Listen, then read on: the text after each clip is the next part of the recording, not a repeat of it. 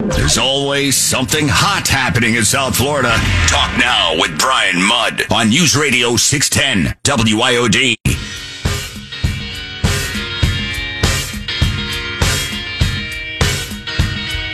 Process of removing policy accommodation in current circumstances will involve both increases in the target range of the federal funds rate and reduction in the size of the Fed's balance sheet.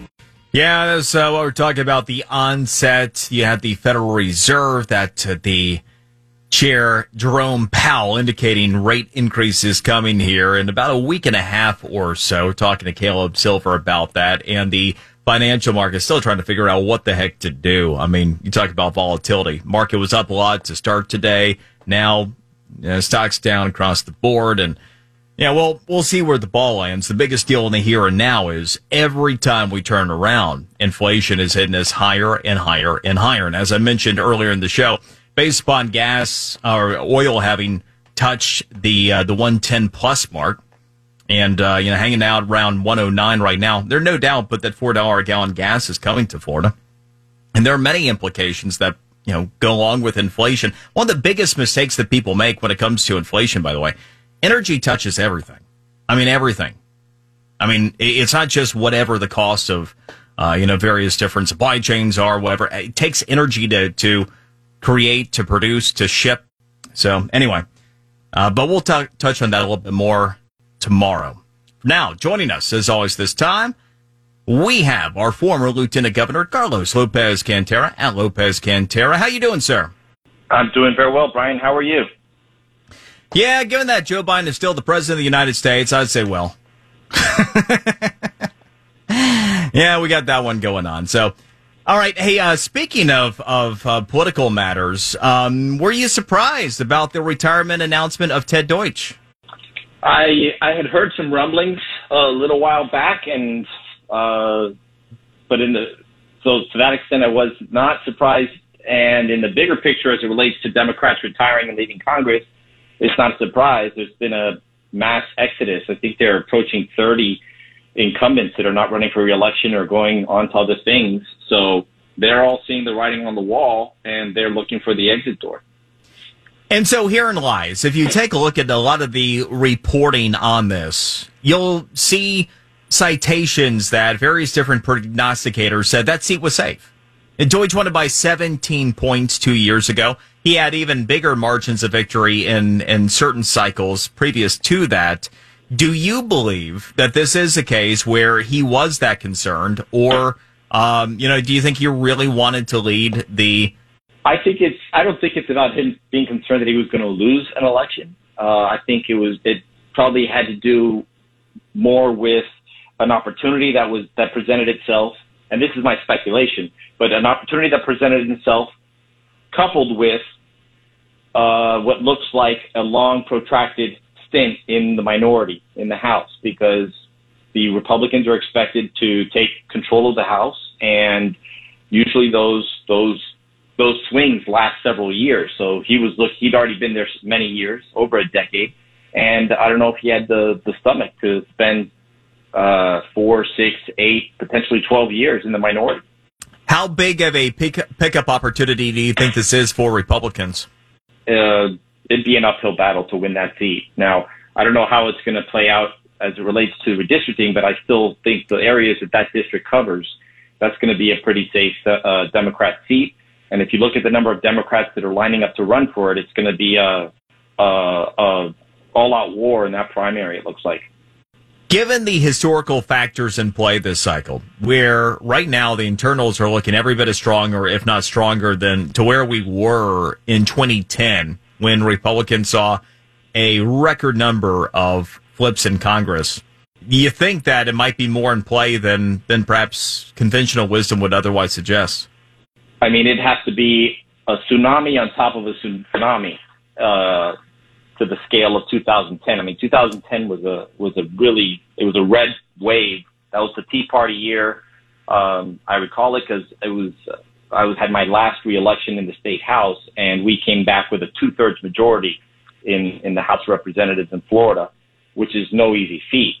But to win this particular seat in that district in Broward, it would take a really, really, really, really, really big wave for Republicans to win that seat. It's nothing is impossible, but it's quite an uphill battle.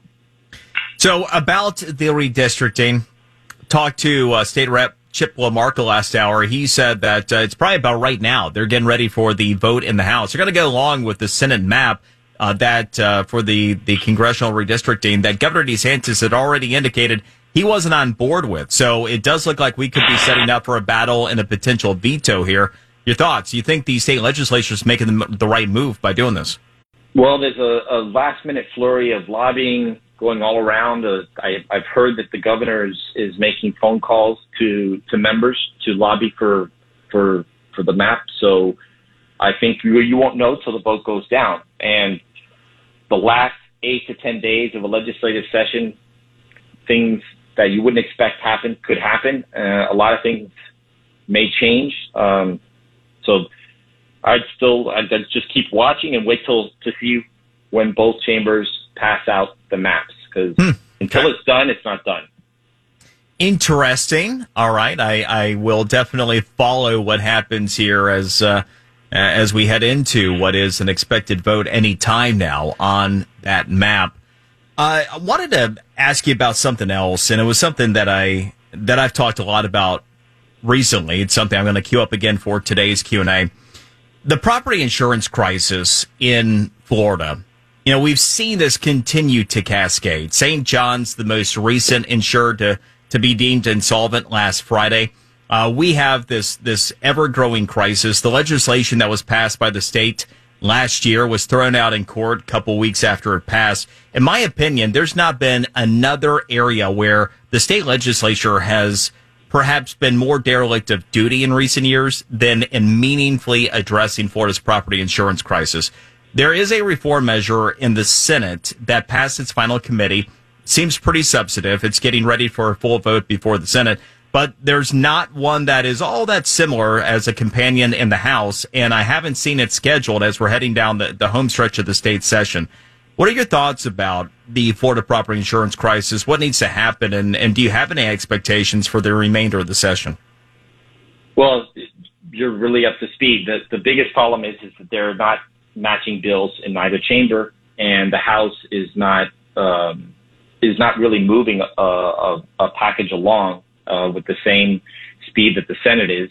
There are two big things that need to occur in the insurance markets in Florida. One is tort reform. We need to get a hold of all this litigation. 30% of premiums, most premiums that people pay in their homeowners insurance are due to the amount of litigation that occurs in Florida. I mean, Florida is in dire need of reform as it relates to lawsuits that are tied to insurance policies.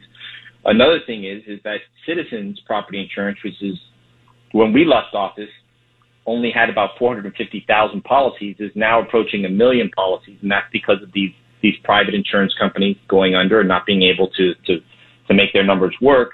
And the problem with the Citizens premiums, and your listeners in particular, being from Southeast Florida, are not going to like this, but the premiums in Citizens Property Insurance are subsidized by every other insurance policy in the state because Citizens premiums are artificially capped.